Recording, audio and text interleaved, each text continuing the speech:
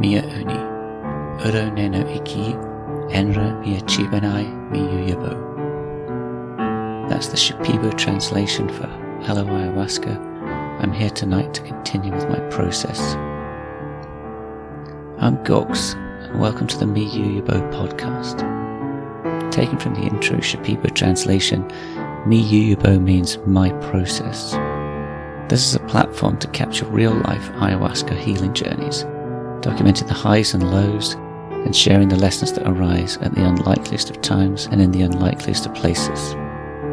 My aim is to create a comprehensive library of experiences that will help people who are thinking of embarking on their own personal adventure, or those who are already in it and looking for new perspectives to help them along their way.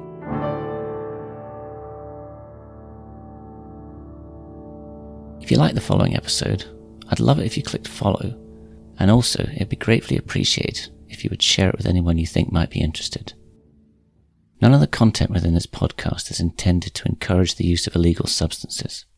Anything discussed in the episodes are for information and educational purposes only, and all opinions expressed are that of the individual. None of the content should be taken as medical advice, and should not be used as a substitute to any psychotherapist, healer, or shaman.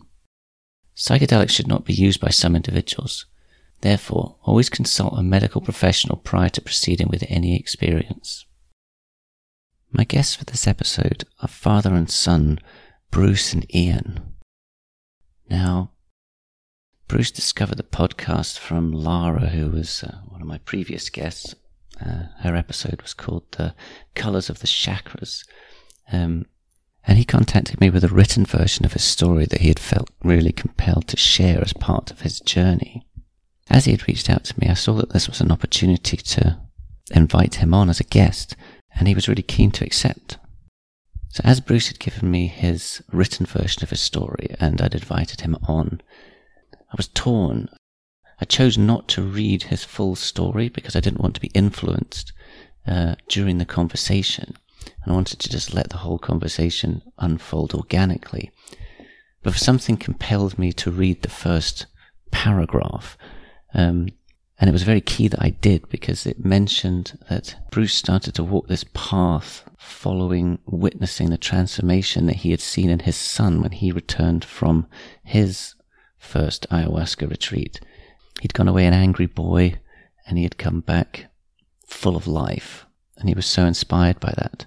And because there was that element to it, I thought there was a real opportunity to invite Ian on as well, so that we could explore that element and how the inspiration came for Bruce also to bring in an element of a family connection. A lot of the time we speak about individuals receiving this healing, but a lot of this is generational, and the connections that we make with family are also really important, and being able to capture the story about how this family connection was established. I just thought it was really important to be able to get a really amazing opportunity to be able to have this conversation. The other thing about this episode is that it's one of the first conversations where we really explore a complete healing journey from Bruce's point of view. He got onto the path, he went through his whole process, learnt what he needed to learn, he processed what he needed to process, and at the end he had the complete resolution. And that is such a beautiful thing to be able to capture, and I was really honoured to be able to facilitate this conversation, so I really hope you enjoy it. Bruce, thank you so much for reaching out to me. When you were first saying about, you mentioned a medicine sister on a group, and I knew that Lara had said that she'd been messaging, that you guys had a group together, and that you were always contacting each other, and I just had a feeling that it might have been Lara. And then when you mentioned that it was, so that was really cool that she's thrown it out there. And in a way, the funny thing is, I've been in contact with Lara for ages now, and she's one of my best listeners, which is amazing. She's just so cool.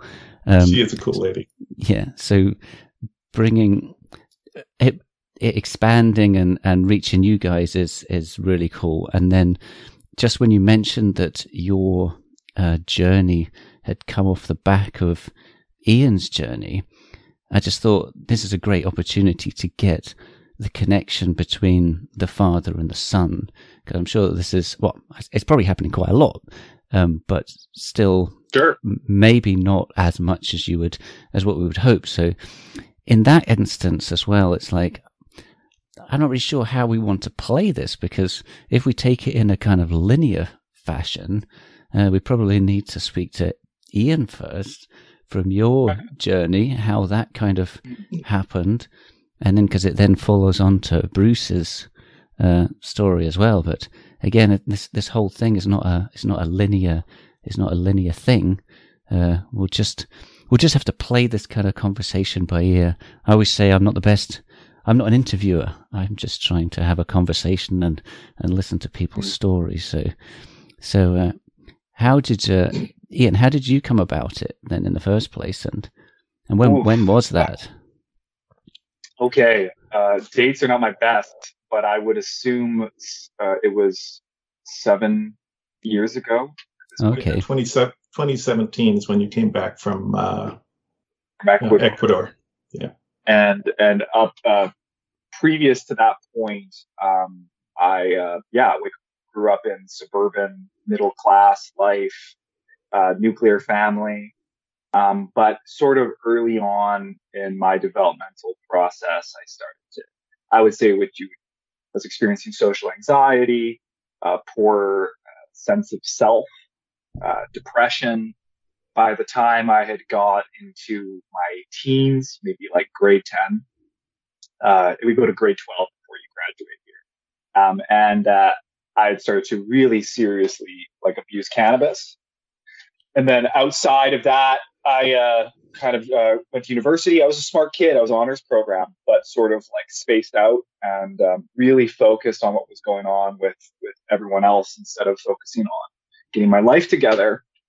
And then I dropped out of university. I was playing in a metal band, a death metal band as a drummer. Yeah. And then I'd hit this point in my life where whatever I was doing wasn't working. I had gone away to school, and when I was at school, I started listening to podcasts. And I think if I was to bring it all the way back to the beginning, I think it was originally Joe Rogan's podcast, which I think is a common thread for so many people. Joe Rogan and London Real and characters like Aubrey Marcus. And I just heard of DMT. I'd never really delved into ayahuasca. I guess I'd had a previous psychedelic experience, but with I was quite staunchly anti-drug most of my life, except for alcohol and marijuana. And I'd had an MDMA experience that sort of opened my eyes to how sort of depressed and myopic I was about how I looked and approached life, and a subsequent mushroom experience. So I'd had these sort of pre-experiences for this, but then as I'd gone to school, the depression and the issues started to really manifest. And then I think it was about when I was 26, I had heard of this yoga school in Ecuador called Durga's Tiger School of Yoga, Tantra, and Shamanism. And I wanted to become a yoga teacher, but I also was really interested in the indigenous component, Native American shamanism. And I went and did this 500-hour program where 2 ayahuasca ceremonies were offered. And that's kind of where it all started, I guess. So you had 2 sessions, Ian, 2 ceremonies. I had 2 ceremonies at the yoga school. And then after we finished at the yoga school, we went off the beaten path. The owner of the school knew a very famous female, I believe, Quencha shaman. They called her Mama Celia. And she was kind of in the middle of nowhere in Ecuador. So a group of us took a trip to her jungle hut in the middle of the Amazon and did 3 more ceremonies with her. And so there was about 5 total on that trip, 5 experiences before I got on the plane and came back. So you only went out and you only initially you only thought you were going to be doing 2, Yeah. And then it came out that there was an opportunity to do 3 more. Right. So so what was the theme then of what came out of those 5 ceremonies for you, and what was so transformative?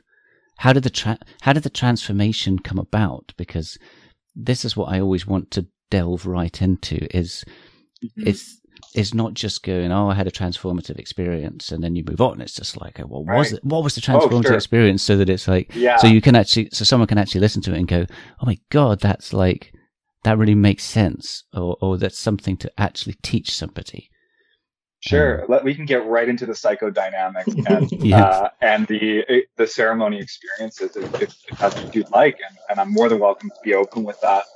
Yeah. So just before we carry on, Bruce, I guess my aim for this really is then to cover, it's potentially 2 people's experiences in one, because if you're okay with this, to kind of covers Ian's first and then how that goes into yours, and then we can focus on your experience, if that's okay. But if it turns out that we get to like 2 hours time and we've hardly got, and we're still talking about Ian, then maybe we need to do a part 2 at some point. So apologies if you're sitting there listening for a bit, but Ian will have to do some listening later. I'm so interested to hear how this transformative experience happened for you, because then it gives us an insight about how Bruce was so inspired to do that, to get on the same path. Well, sure. And I would say that where like the transformation wasn't just the ayahuasca alone. I think that my experiences at that yoga school were really transformative as well. Like we had a part of the curriculum was trying to understand like the cosmovision of Amazonian shamans. And we were doing like tobacco ceremonies. We had done sweat lodges. We were doing sort of like dance and ritual. And it was really interesting from my perspective, because I come from suburban North American society. You know, I was playing in a death metal band up to a year from there. So I was quite, I would say, calcified. I wasn't very much in my body. I was quite dissociated, had a hard time expressing and feeling emotion. And I think that's what really pushed me into ayahuasca and what drove me into that, because it felt like it was one of these things that could really sort of crack that shell. I couldn't feel my way through it. I had taken antidepressants. I had done like kind of basic therapies, but nothing really, you know, it's kind of like a yearning to feel the soul again. So I think it's important to frame it in that greater, like that initial experience I was at this school doing a lot of like work and yoga and meditation, which helped and I think is valuable. At about halfway through, about 200 hours, we did our first ceremony at the school. Shaman came in. You know, it starts off with rape, if you're familiar. I haven't done it, but I've heard about it. Is that the one they shoot up your nose? Yeah, the tobacco, and there was a whole lot of the nose and tobacco. And for me, I'm super sensitive to it. So even before the ceremonies would start, I would be almost ill. But there was this part of me that was like, I need to get something from this because I cannot continue my life this way. And we can dive into the first ceremony from then. And there's a whole lot, I guess, that I was hoping for. You know, you're also afraid too, because you hear it's like, oh, I came all this way and will it even work? Right? Like, what if? So it was this group of yoga students and we sat and we drank. And, you know, the music starts and the shaman's singing. And it was really quite beautiful. And the classic, like, timeline, all of a sudden people begin to purge. And I was kind of left wanting. I was one of the last people in the room, just sitting, and I was like, oh, great, I came here. Yeah. Nothing's going to happen. And then I started to get quite sick. Pretty intense nausea, stomach, began to purge, and sort of went through this, like, you know, you're also meditating on like ayahuasca, like, teach me, like ayahuasca, show me. And then that sort of started to escalate, and I started to you get the both ends phenomenon. And it's sort of like I don't know if it's like a submitting process. Like I was having a hard time letting go. And so it was forcing me to let go. And after I hit my sort of breaking point in the ceremony, I had two visions. And sort of not like the closed eye ayahuasca vision, sort of like the dream vision. I've always had kind of two different types of experiences. And so in the first vision, I am a little boy. Like I was 4 years old, 3 years old. And I was having problems connecting in relationships. Like I was having a hard time, like every romantic relationship I was in, I would feel this sort of numbness and sort of difficulty connecting. And it brought me back to this babysitter I had, this beautiful young girl.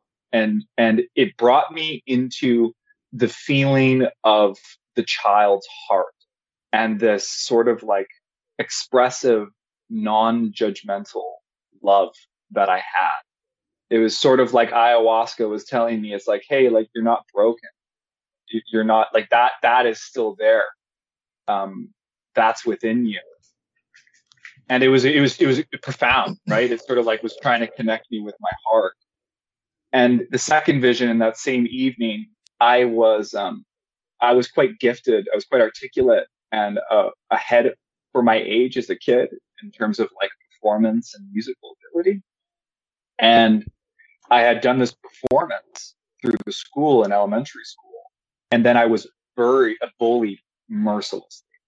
And they would call me, pardon the derogatory words, but like faggot, you're gay, you're a girl, and this really like this bullying took on. And so it was sort of like ayahuasca opening up to the door as I was asking, like, why am I so disconnected from myself? Why do I feel so stuck and lost? And it was showing me that like, hey, like there's these core traumas. First of all, you're not broken. That part of you that can love and feel love is still there, still within you, still accessible. And the second is like showing me how sort of my creative life and like my ability to express myself was really damaged. So that was, I would say, like the first ceremony, which was a pretty big deal for me. And then I still had a whole month after that to sort of integrate it at the school. And honestly, the second ceremony was quite the second ceremony was quite uneventful overall. It wasn't until we went into the jungle to work with this shaman that things really started to get quite wild on a different level. Okay, now that's really interesting. How long was it between then that second one? Did you say that and going out into the about a month? Oh, it was a month. So how long did you say you were at the school again? It was a 500-hour training, so 2.5 months. Okay, fine, cool. So from the second ceremony, you ended up going to. It was about a month after that you that you went after that. So, and did you say you went further deep into the jungle for that? So, yes, we did. We had to go work with like a classically trained shaman. Yeah. The guy who'd been doing our ceremonies was, I think, a little bit more Western in orientation. It wasn't like directly tied to lineage as this lady was. And she was profound. Yeah. It was, and for like a Canadian boy to venture out into the jungle, driving on the back of a truck with a bunch of like women from Europe. And it was like a huge, it wasn't just like, because I think the thing that people get really caught up with ayahuasca experiences is the experience of the ayahuasca, but there's so many things that go along with it, like the adventure and the courage, the change of scenery, and the people you meet along the way. And so if we want, we could fast forward to that those last ceremonies. And it's tough because it was like over 5 days. It was every second night, so we took 1 day in between, and we actually went into the jungle to get our own fresh ayahuasca and brew it too. Cool. So you get further into the jungle, and you feel like you're now, oh shit, I'm well off grid here, and this is a completely different environment. Oh, totally. And one thing that I realized in my process is like I was sort of one of these failure to launch boys, right? One of these middle class suburban kids who's kind of just flailing. And I think it was so necessary that I sort of went on this. Like ayahuasca scared the shit out of me. Like this whole thing was terrifying. But there was some part of me that knew that that was exactly where I needed to go if I wanted to grow. And so, yeah, like no seat belts, Yeah. deep into the jungle. You don't know if you're going to get robbed or murdered. And I had heard experiences of like those 19-year-old Canadian boys who had died, and all of that is on my mind doing this, right? So yeah, it was quite the adventure in that respect. But it was all good. The shaman, she was really wonderful. She was like this, like 5 foot tall, just powerhouse of a woman. She was so profound to me, just totally like, what's the word? Like effervescent, just radiating, right? And we had found her place. And we were staying in. She had like a main lodge that we were all staying in. We had our little tiny beds with our mosquito nets. And then for ceremonies, she would take us out into the jungle, farther out to the jungle. And there was like a ancestral hut that her family used to do ceremonies. Cool. So then how did the theme of this, did this set of 3 ceremonies seem completely new adventure, or was it connected to the previous ones, or was it just kind of like opening it? The previous ones are opening you up to like go, okay, that's part 1 done. This is part 2. That would be a real good way to look at it, because in the second ceremony before I left the jungle, the last ceremony really felt like I come into it just feeling like I wanted to keep what I got, and I was just saying it's like I don't want to lose what I've gotten here. I don't want to go back to my job in the West and sort of be stuck again. And the messaging from ayahuasca, it was just very warm. It was like the divine feminine sort of archetype. Like, you're good, you're loved, it's great, you're going to be okay. Off you go to the next chapter. And then I feel like this is where things got pretty intense and pretty scary and quite difficult. And honestly left me, in a huge space of like questioning and personal development and research after the fact. So it was, I guess that's a good way to put it. Yeah. So there's stage 1, and this would be the stage 2, and the 3 ceremonies that were there. And I guess I can go into it. Do. Yeah. So I think it's hard for me with those ceremonies to say like what happened at which one. So I'm going to just kind of consider them all like one. Yeah, absolutely. I mean, previous episodes, I've tried to speak to people about individual ceremonies, and some people are happy to talk about individual ceremonies, but some people think of them as, it's like it's too trivial to talk about them in an individual thing, and they all just kind of are encompassing. So yeah, however you feel best, you want to describe them. So yeah, totally understand that it's like a theme of the whole of that experience is those 3 ceremonies and what happened in that experience that brought you home in this changed way. Mm-hmm. So yeah, I think there was certain events that happened, and this time, like I said, is we had. I feel like at the studio at the school, they were going light on the students, which I think would be wise. If I was running a yoga school and I had a bunch of Westerners come over, I'd be like, okay, we're gonna give them light doses, light ayahuasca. But this shaman did not pull any punches. She did not pull punches on us, and we had brewed fresh ayahuasca, and it was very strong. And we were still doing the rapé as well. So every ceremony was always marked by nausea and vomiting and the whole thing. And I think I'll try and do it in order. I think the first night was sort of like an introductory experience. And it was one of the times where, like, I think a lot of people who use that, because I've done 18 ceremonies now. And I think this was the first time that it was like landscape started to come on.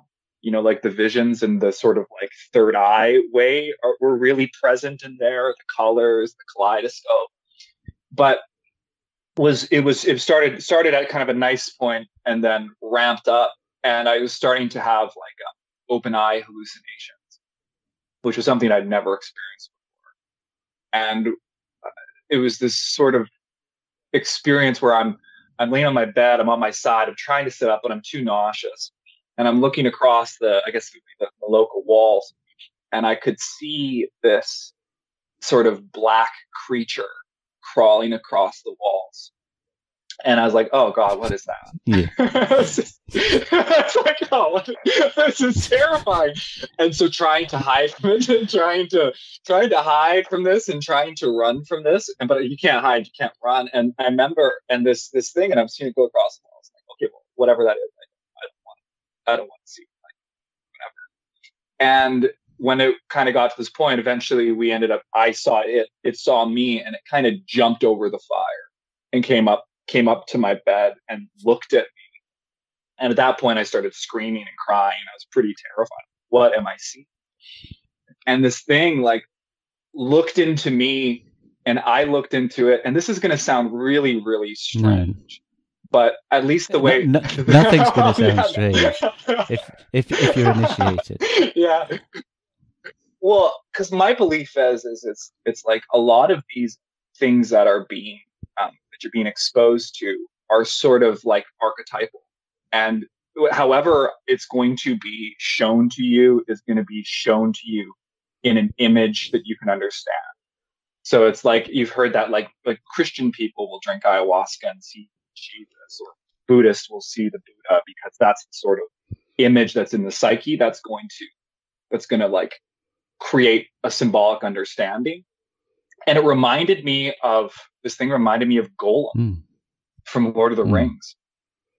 And that opened up a whole ball of worm, like whole thing after it. But this sort of feeling like this entity that I was experiencing had this same sort of like essence of this sort of dark character from the fantasy realm. And it's like, well, what was Gollum? He was possessed. Like I was struggling with addiction. That was one of my core problems, and willpower. And then to have this thing look into me and to see it. And it was like, what is Gollum? It's addiction. It's depression. It's the obsession with power. And so that shook me pretty hard. And just the fact that I was able to have these open eye hallucinations and sort of experience entities blew me away. And I was kind of left from that ceremony kind of still rocked. So when that thing jumps over the fire and it's there in your face and you're looking at it, there must have been a point then that you kind of go, you're beyond the kind of, oh, I don't want this anymore. You're there face to face with it. It's there in front of you, and it's like, okay, so it's there. It's not attacking you at that point. Are you? So you're then in this moment that you're just kind of, you're past the whole thing, and you're just having this communication with it. And then how does it disappear? How did that? I think at that point, I was really starting to freak out, and the shaman started chanting and drumming, and one of the helpers came over to me and started hey, calm down, it's fine.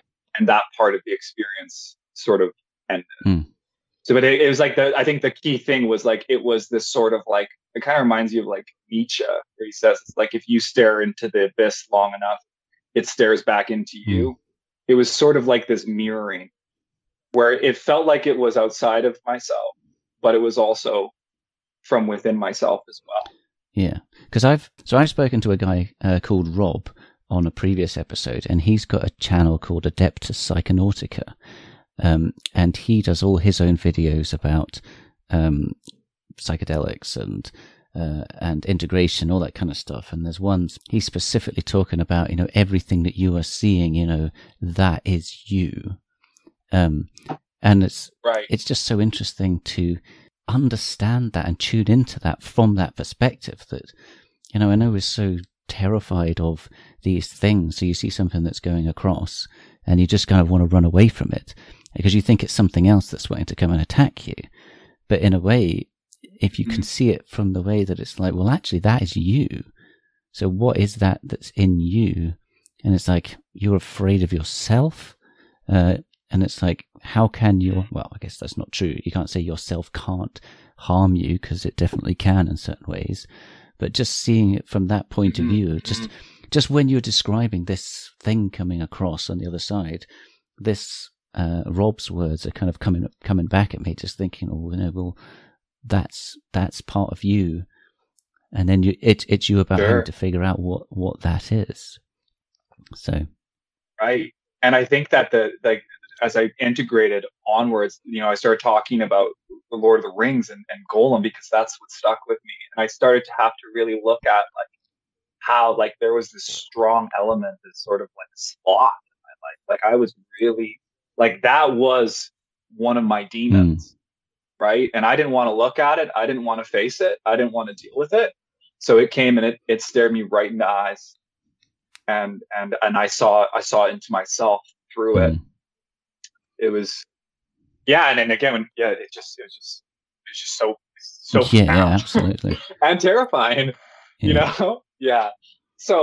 So I would say there was that experience, and that same night I sort of saw another entity, it was tall, 8 feet tall, kind of cloaked, and it was just standing in the Maloka with us. And I still never to this day really figured out what that was about, but I think it had something to do with the shaman.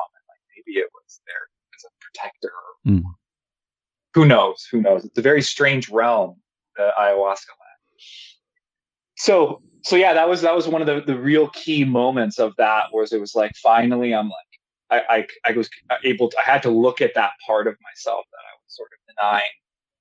And then I would say the ceremony after that was sort of benign, more sort of just kind of in the ayahuasca landscape, visions and colors, and sort of some downloads, heart-centric, inventory of relationships, kind of a more simple experience.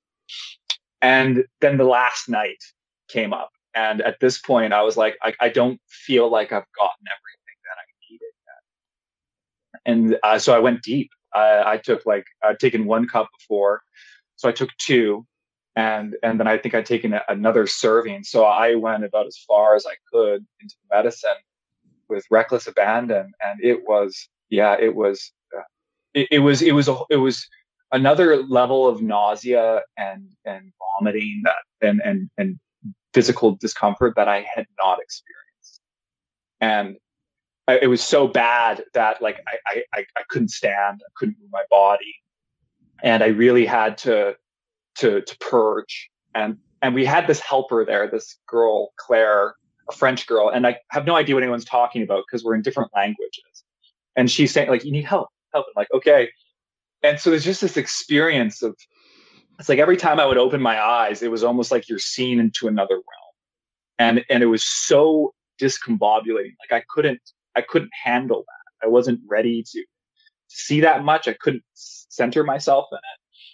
And so she's trying to help me out of this hut. And I couldn't stand. So she's just putting this lamp on the ground, this white lamp.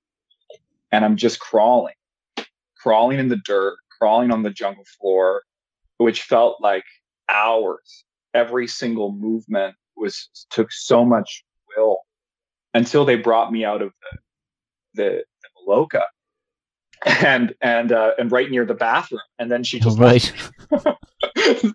it's just oh, you'll get there. And it was at this experience where I think it was almost, it was one of the most profound experiences with ayahuasca. Was I started to feel almost like I was on my hands and knees, and I started to feel the energies of the earth start to travel up through my body. It was almost like I had connected a circuit, and I could feel these extreme waves of energy coming up through my legs, up through my spine, down my shoulders, and into the earth. It was like waves pounding, and it just was and it was just so intense. Like it was almost like a Kundalini awakening experience. If you've heard yogis talk about it, and this feeling of like ethereal energy of some kind, something I never thought was real. And I remember hearing a voice saying that this body does not belong to you in that experience. And yeah, and it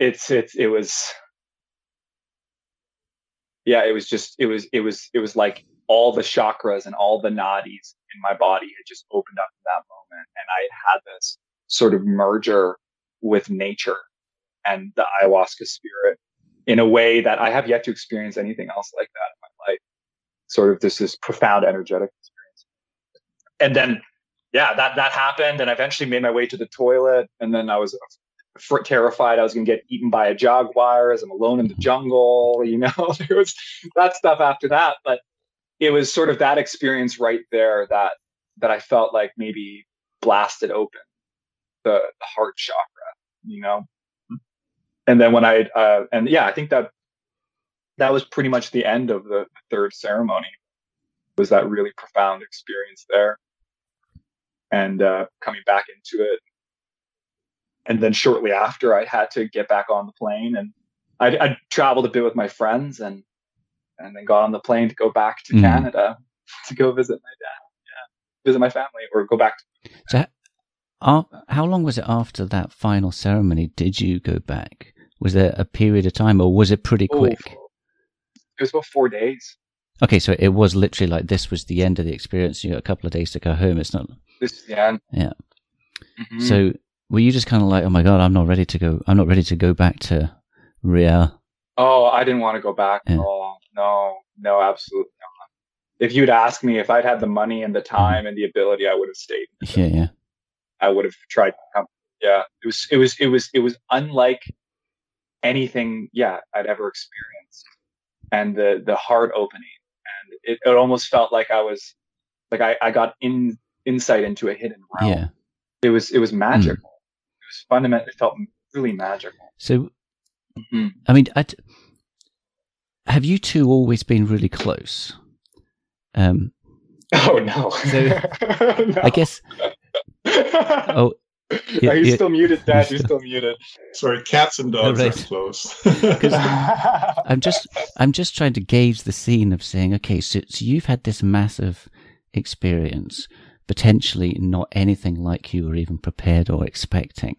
And I'm wondering, I was just like, oh, are you coming home? I can't wait to tell my dad about this. Or is it just, did this experience as well bring you closer initially anyway? Because this is where it gets interesting as well now, because there's very few, well, I say there's very few, who knows how many there are, but most parents would say, what the hell are you doing? Sort your life out. But to actually come home and tell your dad something like this that then inspires them to go, I want a piece of that. It's like, did you come home thinking I've got to tell Dad about this?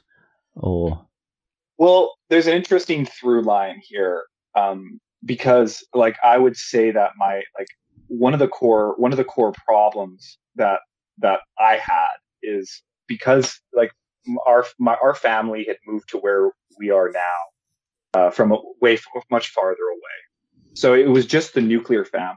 It was the mother, father, brother, and me. And there was no grandparents. There was no aunts and uncles. My father was quite ill, really, and quite scary. And my mother was depressed.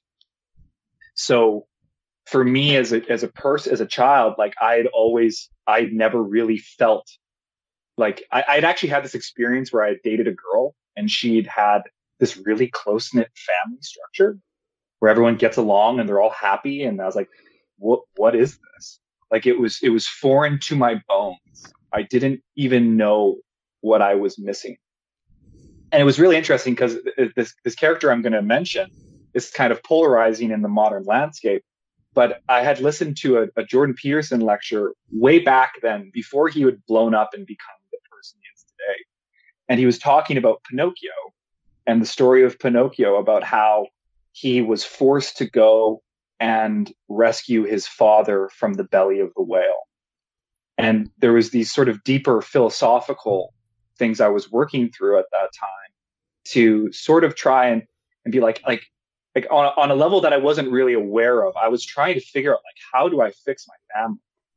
And I kind of realized through that experience and through the heart opening experience and seeing into my darkness through that sort of demonic entity, that it wasn't just like that I'm not the only one who carries these.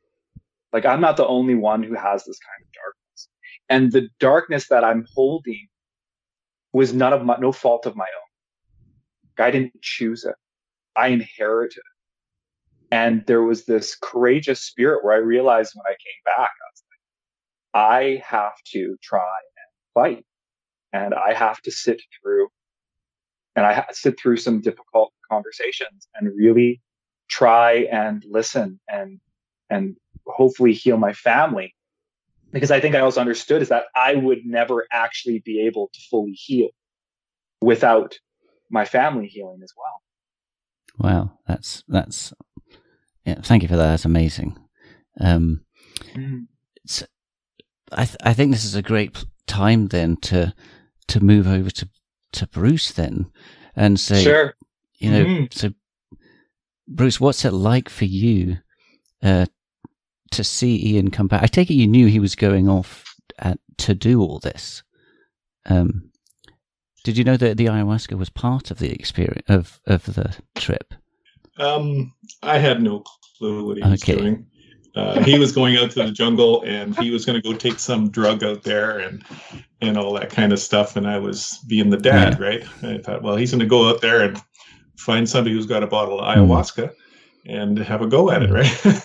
And I said, after a while, I just gave up all resistance to it. And I said, go, but please be carried along the way. Go in a group, legitimate places, you know. And so I kind of gave up my worries and off he went, you know. So it came back 2.5 months later, I guess. And totally different person. So what was that like then? From your point of view then, Bruce, then you're going to meet Ian for the first time when he's come back. You're a bit like, oh, you know, what's this going to be like? I guess you'd be a bit like potentially concerned that what the hell's he been up to? But what was that moment like when you met him? And I guess that if anything, I guess I'm projecting your answer already, but I guess my interpretation might be that you're going at it expecting this kind of like negative drama, but kind of then being torn between what you're seeing is completely opposite from that and having to kind of come round to that. Well, that's exactly right, Gord. I was expecting the sullen, angry boy that had left and this effervescent, like the church, so effervescent kid comes bounding across the walkways and stuff, and I thought, oh my God, you know, it didn't even look the same. He didn't even look the same, honestly, and I was just absolutely delighted to see him. I really was, and so he was just bouncing all over the truck and telling me all sorts of stuff. It was really quite delightful. Wow! Actually. And the strange thing about it is, our dog had died that morning. Oh no! Yeah, one of our it was Buddy, wasn't it?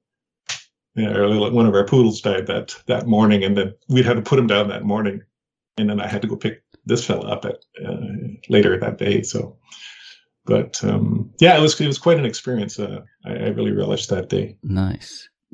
So did Ian kind of then offload everything that had happened to you in detail, or was it not quite like that? He gave me bits and pieces over time. I'm hearing some of the stuff now, actually. So he didn't tell me everything. He told me a bunch of things, but he just kind of let it out in little bits and pieces and this and that, and it was all over the place. Really, it was a real smorgasbord of ideas and things that he'd said, because he was very enthusiastic about it, and it was really a very good time. Yes. Excellent. I mean, I guess it's a really nice moment for you also to hear new parts of Ian's journey here, and being able to facilitate that discussion as well is, I mean, I'm honoured to be able to do that as well. So again, just thank you both of you for coming to this space to share this. So, how long would it have been for you to start really thinking that this is an option for you? Was Ian trying to convince you to do that, or was he like, "You've got to do this. Everybody's got to do this," or was it something that you just kind of settled with you, and you just drifted towards that path? Well, a little bit of both, actually. He was quite encouraging about me to do it, but I still sat on it for 2.5 years before I actually did anything of it. But in the meantime, I had taken. I did several mushroom journeys on my own.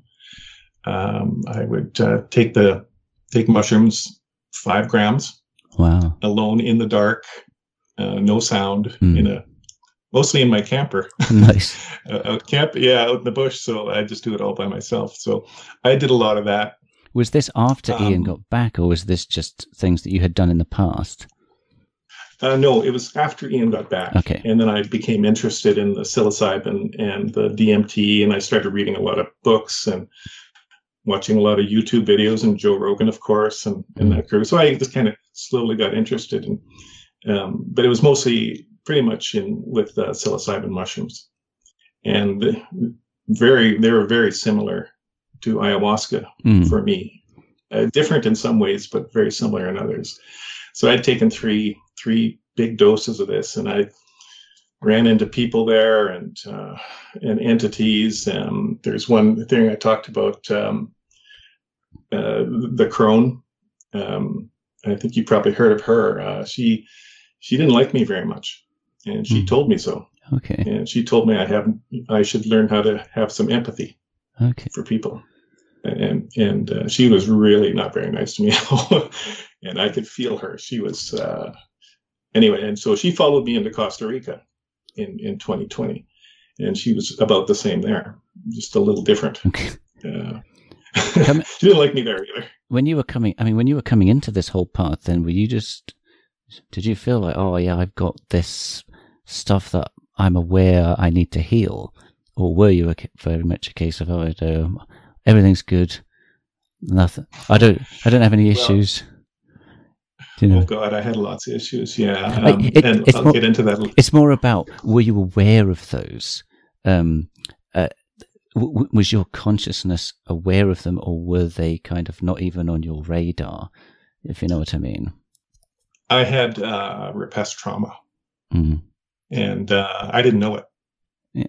Right, and that's why I was a big asshole as I was. Right, because that's what drove it, really, and I didn't know. And so how did I say that? Yeah, it was a tough time. So you were saying that you sorry, I have to say my ignorance, and who did you say was the entity, or it was Crohn's? I call her the crone, and she's one of the archetypes in. She reminds me of a very stern grandmother who doesn't take bullshit from anybody, and but she does it in a loving way. Yeah. She and I would consider her female, but in the sense that she's got the female mind, but there's no female attributes to her.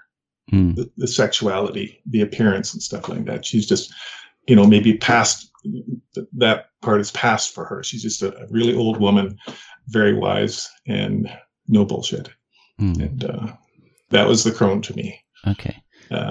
Some people see her differently. That's. Do you guys mind? I'm going to interject for a moment because. Please do, yeah. If there's anything that you want to contribute, then please do. I'll unmute myself, because one of the things that, when I over this period of 2 years, my father and I never really had a relationship, it was very much so separate rooms kind of household. And when I came back, we kind of got into this ritual where we would go and sit in the garage and we would smoke cigars.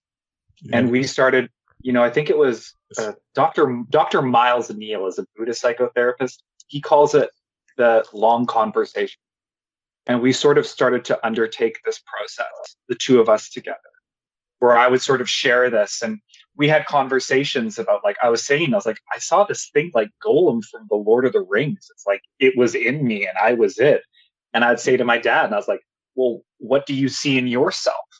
Like, what characters do you, and we started this process of sort of trying to relate and communicate and get to know one another, sort of in this more mythopoetic landscape. So as he kind of started to do mushrooms, he started to get exposed to this as well. So I think that the crone is one of the first sort of things that he started to experience in the psychedelic landscape. Yeah. I just wanted to tidy that up a bit. Thank you. That's good, Ian. I'd forgotten about that. Thanks for that, Ian. Mm-hmm. Well, keep going though. Perfect. I was talking about the mushroom ceremony things that I've done before. We talked about the crone, of course. I'm reading from my story here. Yeah, sure. I met a warrior king in Central America, and that was a war. And the monkey people who were his allies, that's a whole another story, I tell you. And it starts then, it goes into Costa Rica and it has been since. And let's see, one of the warrior king in Central America's allies, the monkey people, whom I saw with my eyes and through his. I didn't know if that was an incarnation or not. I don't know if I believe in reincarnation. He appeared previously. These are mushroom experience. Yeah, is this mushroom? Yes. I was thinking, is this mushrooms or is this when you were in Costa Rica? I'm sorry. No. I am a little. Anyway, you get a little jumbled. Okay.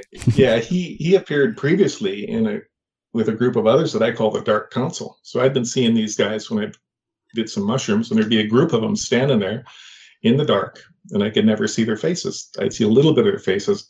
So I called them the Dark Council, and he was one of them, that guy. And I recognized him, and he followed me into Costa Rica. And then that's when the real war started between whoever he was fighting and stuff. And his about as brutal as a war as you can imagine, with sticks and spears. And it was awful. And, I don't even like talking about it, tell you the truth. It's as brutal as it gets. So these are, sorry. So you had these experiences with mushrooms, and yes. There's a theme of it, or almost a story being told, and these stories continue in your ayahuasca ceremonies. Is that what? Is that what we're saying? So something started in a mushroom journey, and it continued. Was it? Do you feel like the mushroom experience then and the ayahuasca experience is literally a continuation of almost like pausing something and then pressing play? I mentioned this in one of our sharing circles, and one of the guys said, I said, this crone lady doesn't like me, and she didn't like me there, and she didn't like me here. And she said, well, they're friends on Facebook. Right, that's what he said. He's really funny. Anyway, and so I don't know how to answer that question, because it was just, it was right through. Even still, I see the guy there. I still see him in some dreams. Oh, in dreams as well, yeah. In dreams, yeah. So, can I interject? Yeah. Sure. I think it's felt like it's like I kind of came back with a bit of the elixir, and then my dad started to kind of open up his own journey and started to have exposure to this inner landscape of psychedelic phenomena. Mm-hmm. And I think that you're kind of getting caught in the specifics of characters you saw, but there's a much greater story there about the healing and the sort of self-realization. It felt like my dad's previous trips were sort of just preparing him for Lara, where this is sort of where the kind of transitions into more the trauma and the PTSD. Yeah. So you've been for one retreat with 4 ceremonies, is that right? That was your... Me? Yes, you, yeah, Bruce. No, in 2020, I went on 8 ceremonies. I went for 2 weeks in a row. Okay. 4 one week and then 4 the next week. So it was pretty substantial, actually. I guess I was wrongly assuming then that your first retreat was the one that you went on with Lara this year. So that was a second set of retreats. It was actually a third retreat. Oh, it was a third retreat, right? Okay. Yeah, I went. I went to Solterra in 2020. Okay. And did 8 ceremonies, and then the following year in July, I did 3 ceremonies in it near Edmonton, and then I went back in 2022 for 7 more. So I'm 18 now. Okay, so you're 18. So how did I guess from your first retreat then in 2020, was that individual ceremonies with each individual things, or was again that a collective theme of is it best described as a theme? Yes, actually it is. I wrote about that, and could I read a small part of this? Yes, please. Yes. It said, when I went there, I was trying to recover my life, and I didn't know how. And so, instead of asking, how do I recover this? She told me why. Right. So 7 of the 8 ceremonies were just pain and humiliation and fear. I was sick the whole time. I never, ever once threw up, except, downloading, yes, but not out of my mouth. And I think that she was trying to get me somewhere to where she could tell me something or show me something, and they were pretty horrible, to tell you the truth. There was one time there, she was, well, I'll read it to you. It's easier for me to read it. No problem. Oni kept putting faces in front of me, all faces. I knew through the years, all ages, family, former lovers, friends, children, wife, in a non-lingual way that I was saying something to them. At the time, I could remember what I said, but I could not remember immediately after.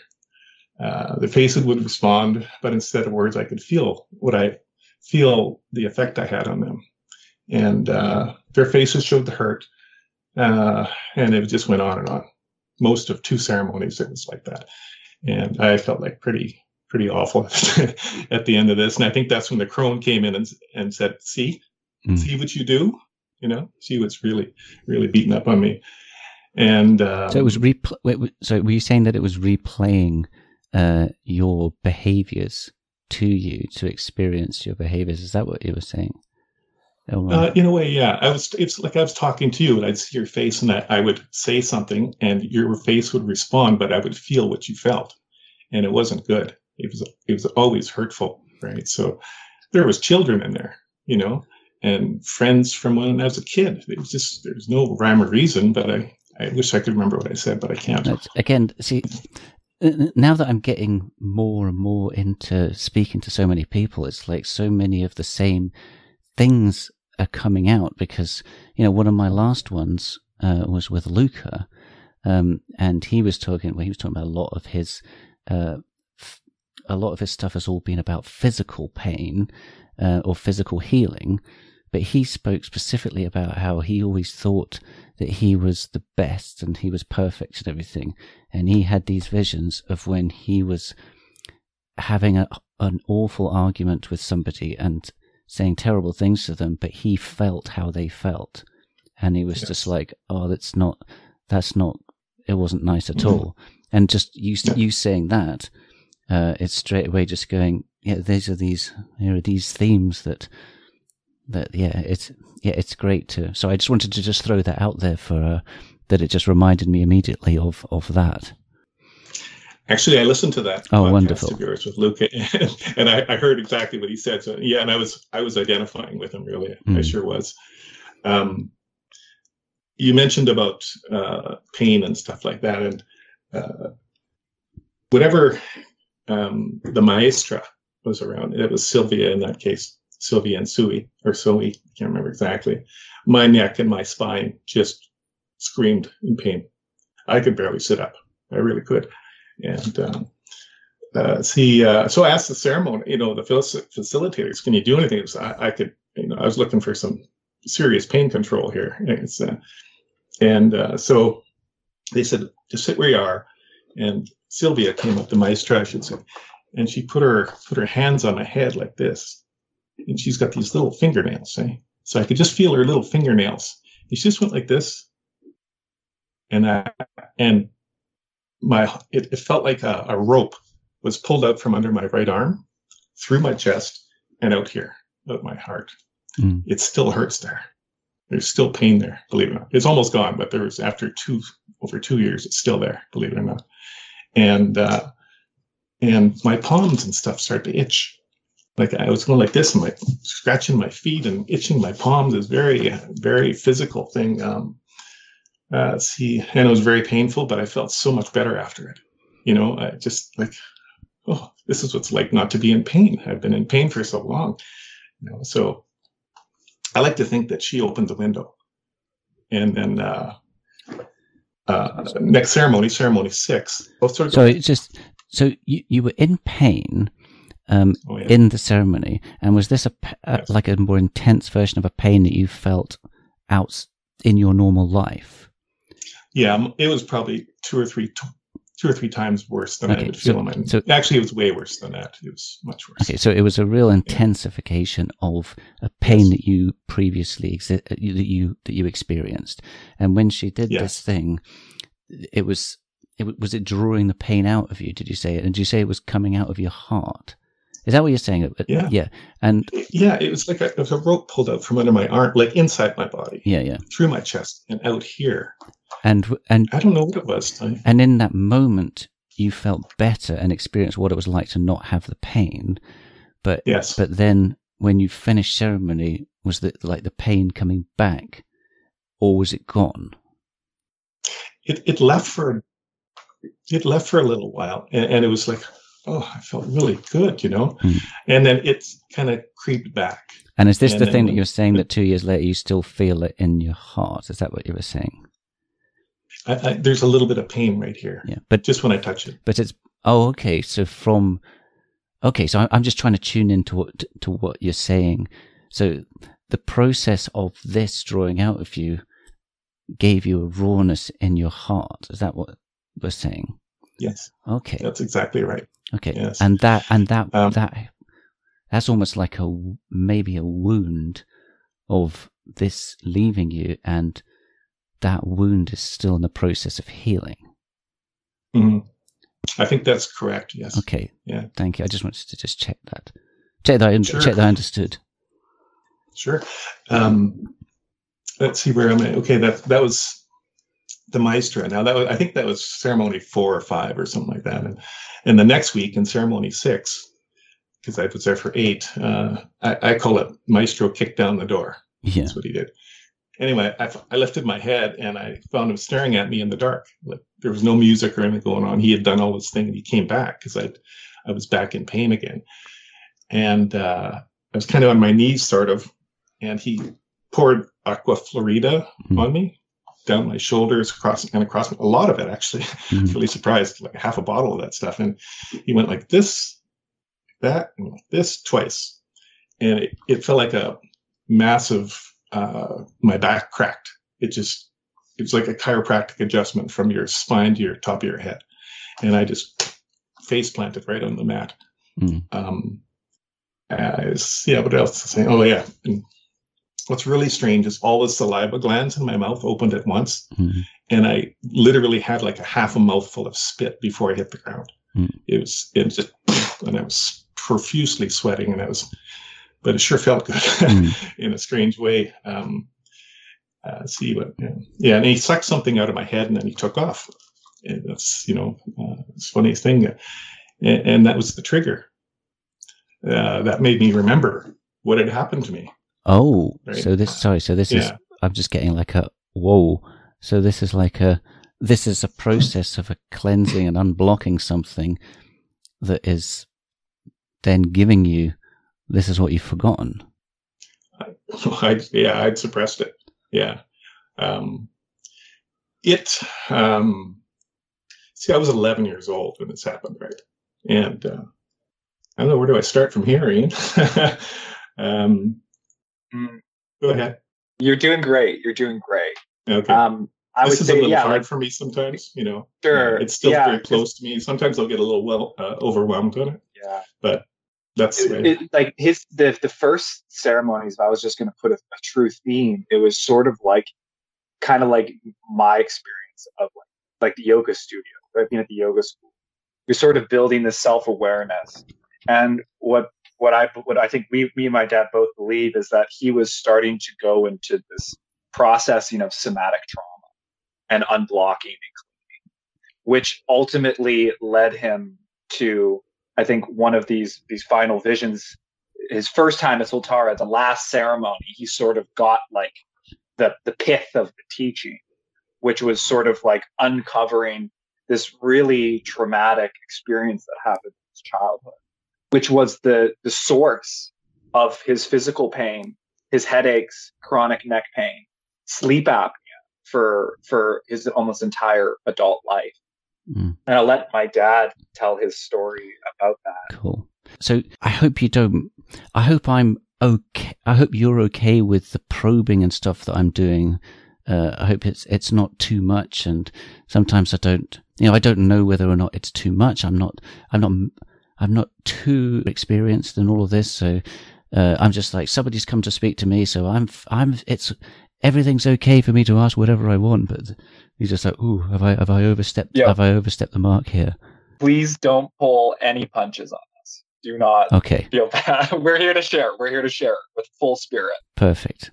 Thank you so much for sharing what you've been sharing so far anyway. And when you said that a second ago about, and then it was almost opened up, I almost had that kind of, oh, whoa, something's coming here. So I'm, so please continue. Please continue when you're ready. Actually, it's good that I kind of broke away from that. So, the incident came back with me. I spent additional 2 weeks in Santa Teresa Beach in Costa Rica. And then I came home, and this incident stayed with me for 6 weeks. Played over and over and over and over. And it was from when I was 11 years old, right? So the gist of it is that she wanted me to see something that I couldn't see. And 1970, mid-August, I guess it was, one of the boys there, we had snuck into a gravel pit. It was a hot day. We'd snuck into a gravel pit where we used to go swimming. We'd go swimming nude there because it was just away from the road, right? So we just go swim and go home. One of the boys tricked me into diving into a shallow area, and I had hit my head. Oh, and that was paralyzed, and I experienced drowning. Oh, I don't know how I got out. Is the problem?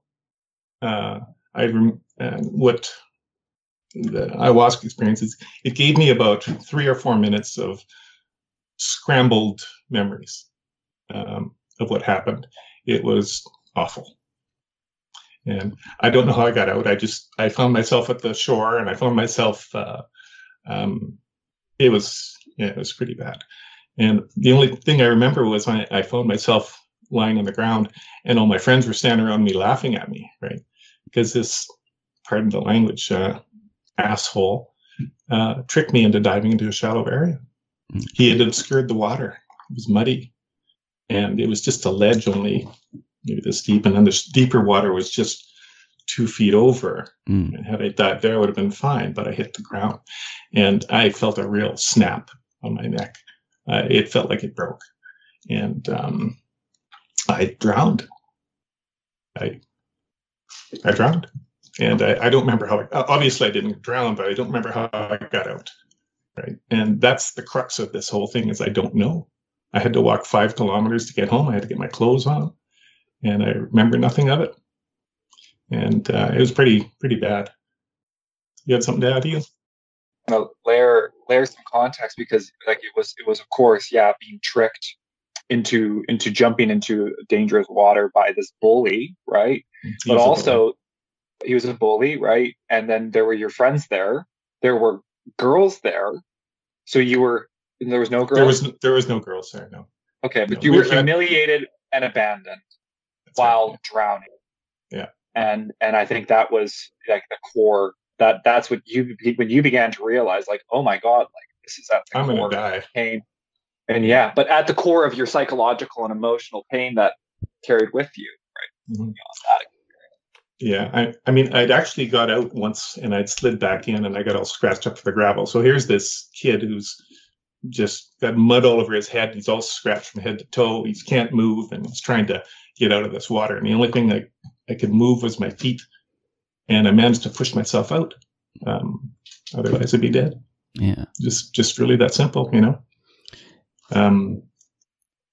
Let's see. Go ahead. So, at what point do you think that this memory could have been suppressed to the point that you don't recall it, if you know what I mean? Because obviously in the time, I guess, you know, it's when we look back at when we were younger, we just go, oh yeah, it seems so long ago, and you have that. But do you have any sense about how something like that can be repressed to the point that you have suppressed it and you can't even recall it for most of your life? Yeah, I think that has a lot to do. I read the book. One of my medicine sisters sent me. Who's that? The trauma guy, Ian. It was Dr. Bessel van der Kolk. It was the other guy. Peter Levine, Waking the Tiger. No, it was Dr. Gabor Mate. No, it was that podcast guy. I cannot remember his name. It's called Trauma. Eric Godsey. Eric Godsey. What is trauma, right? And he talks about the trauma, and there's 4 basic parts of trauma. It's hypervigilance. This is after many years. I'm 50 years into this thing, right? It's the hypervigilance, constriction, disassociation, and helplessness. That was the 4 key things, and I had them all. Right? That's how I knew what it was, but I didn't know until last year. So I've been gone at least a year and a half before I even knew this. And then everything, just the incident went from a jumbled, surreal pile to actually a story. And I remembered the whole thing then, right from before I dove in. See, I only remember it when I woke up in the water, and then when I got home. That's it. And so I remembered the whole thing then, you know. So it was a very traumatic experience. But the key point is that like you'd kind of come back with the ceremonies with this sort of idea that something had happened to you. But I feel like it took that sort of 2-year period where you were doing like a lot of work on yourself. You were doing journaling, you were doing writing, you were watching YouTube channels. You were trying to sort of collect all the pieces together where you understood the story, but it wasn't the end because you still had your last set of ceremonies where I feel like everything sort of resolved, right? So, in a sense, yeah. So in these first ceremonies, when something was revealed, was the instant and the memory of all of that revealed then, or was you, as what Ian just said just now, was it that something was about to be revealed and you knew something was coming, but you didn't have the story at that point? Is that what? Yeah. I had remembered what happened to that 11-year-old kid, right. and the amount of pain that he was in, right? Because in actual fact, I had broken my neck. Okay. I had three cracks in my back, in my neck, and some damage between my shoulders. Because when you hit the ground from diving 5 or 6 feet above the ground, you hit pretty hard. Yeah. And my neck buckled, and my chin hit my chest. That's where it's sore. That's how it was a very violent smack on the ground. What did I have here? Let's see. And I think the point point is to go further though, right? So like you had this experience. It was like a seed. I felt like from one of our discussions, because you hadn't fully processed that trauma. The ayahuasca had given you the inclination that there was something there, but in that first set of ceremonies, you hadn't really fixed it. You hadn't healed that experience. It wasn't until your second time at Solterra that you really fully processed it, correct? That's right, yeah. Mm-hmm. This is where, and let's see, where was I here? I'd gotten home somehow. I don't really recall how to do it. My mom freaked out. I was so, she just threw me in the tub, gave me some aspirin, and sent me to bed. I mean, like I should have been in a trauma center somewhere, but that was 1970, right? And so we just didn't have that type of thing around. It was a little town. I did want to say one thing about there's nothing peaceful about drowning. You hear that all the time. There's nothing peaceful about it. I can't see how anybody could get anything else out of that. Let's see, where am I here? I'm trying to keep in a roughly. Yeah, no problem. I mean, again, this is your platform to share whatever you want to share, however you want to share it. So yeah, there's no no pressure for anything here. Okay. By the next day, I had repressed this memory, and for 50 years, literally 50 years before I remembered it. Right. So then when it came out, it's like I had to relive this whole thing over and over again. Like, man, this really happened. That guy was trying to kill me. This bully was trying to really, really hurt me, and he could have killed me easily. So there was a lot of that stuff, resentment, anger towards that individual, and I just, one thing see what I write here. An 11-year-old body has amazing resilience. I rebounded. After a couple of days, I stopped coughing up blood and dirt. After a few weeks out, I was more or less normal, more or less.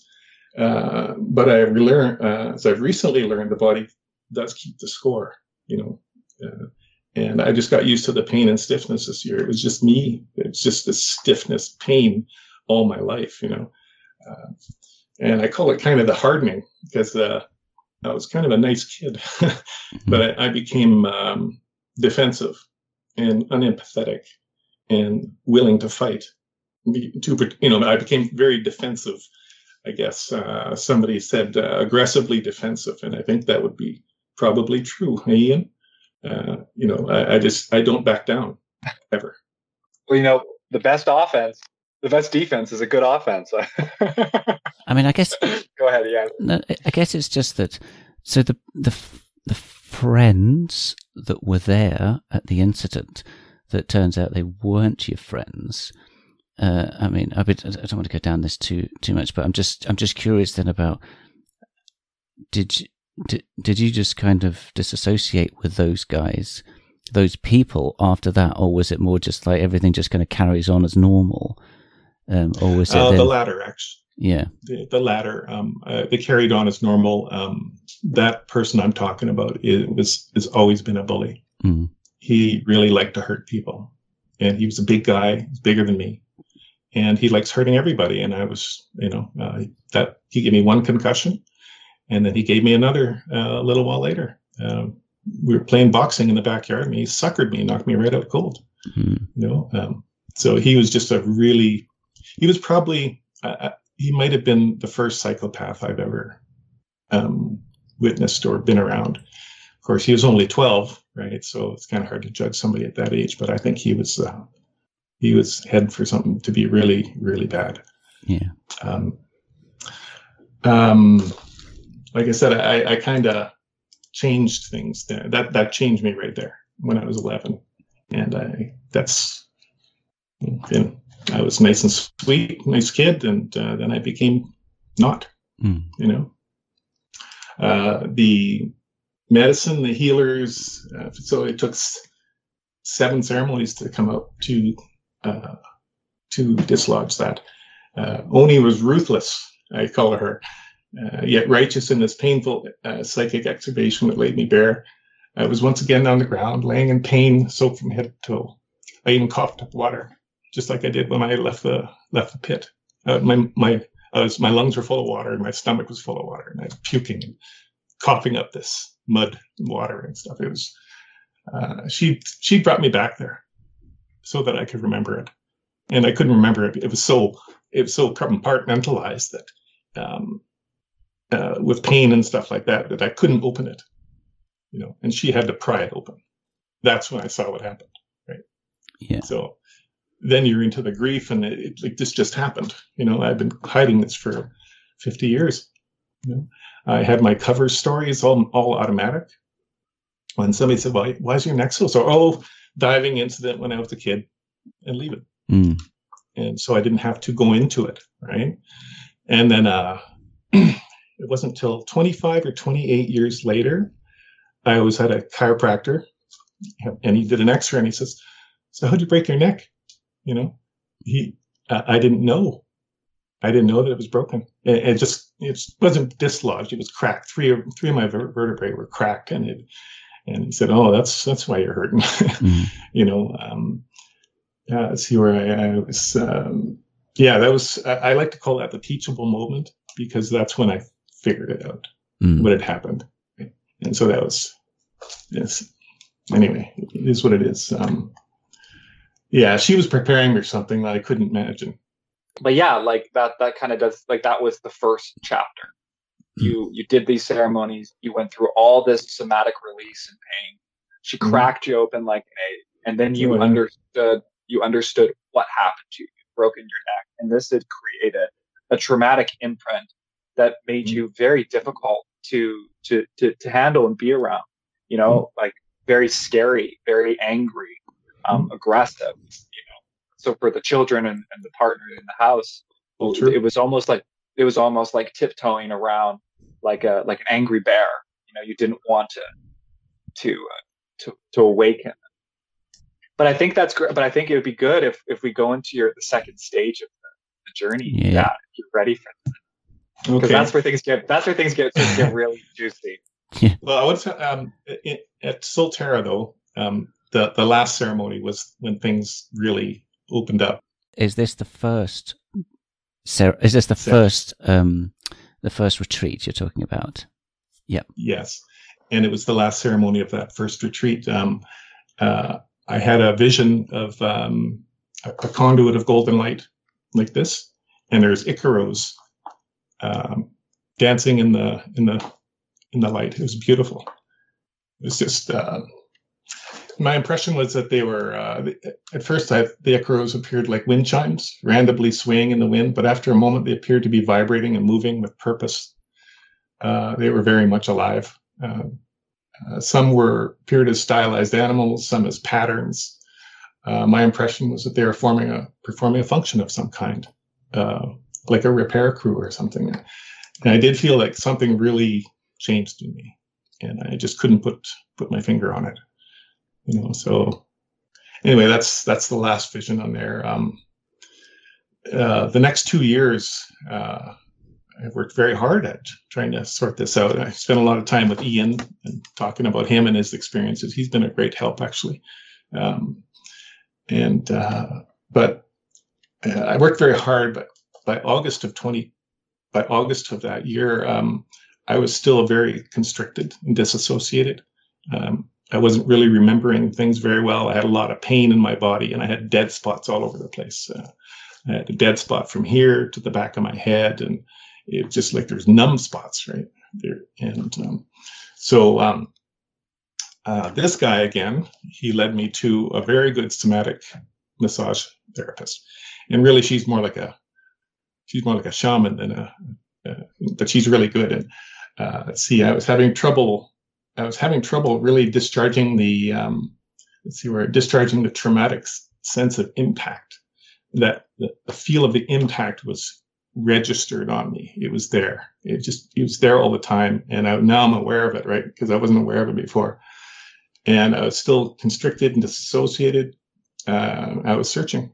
That's when this somatic massage therapist. She was really good at it.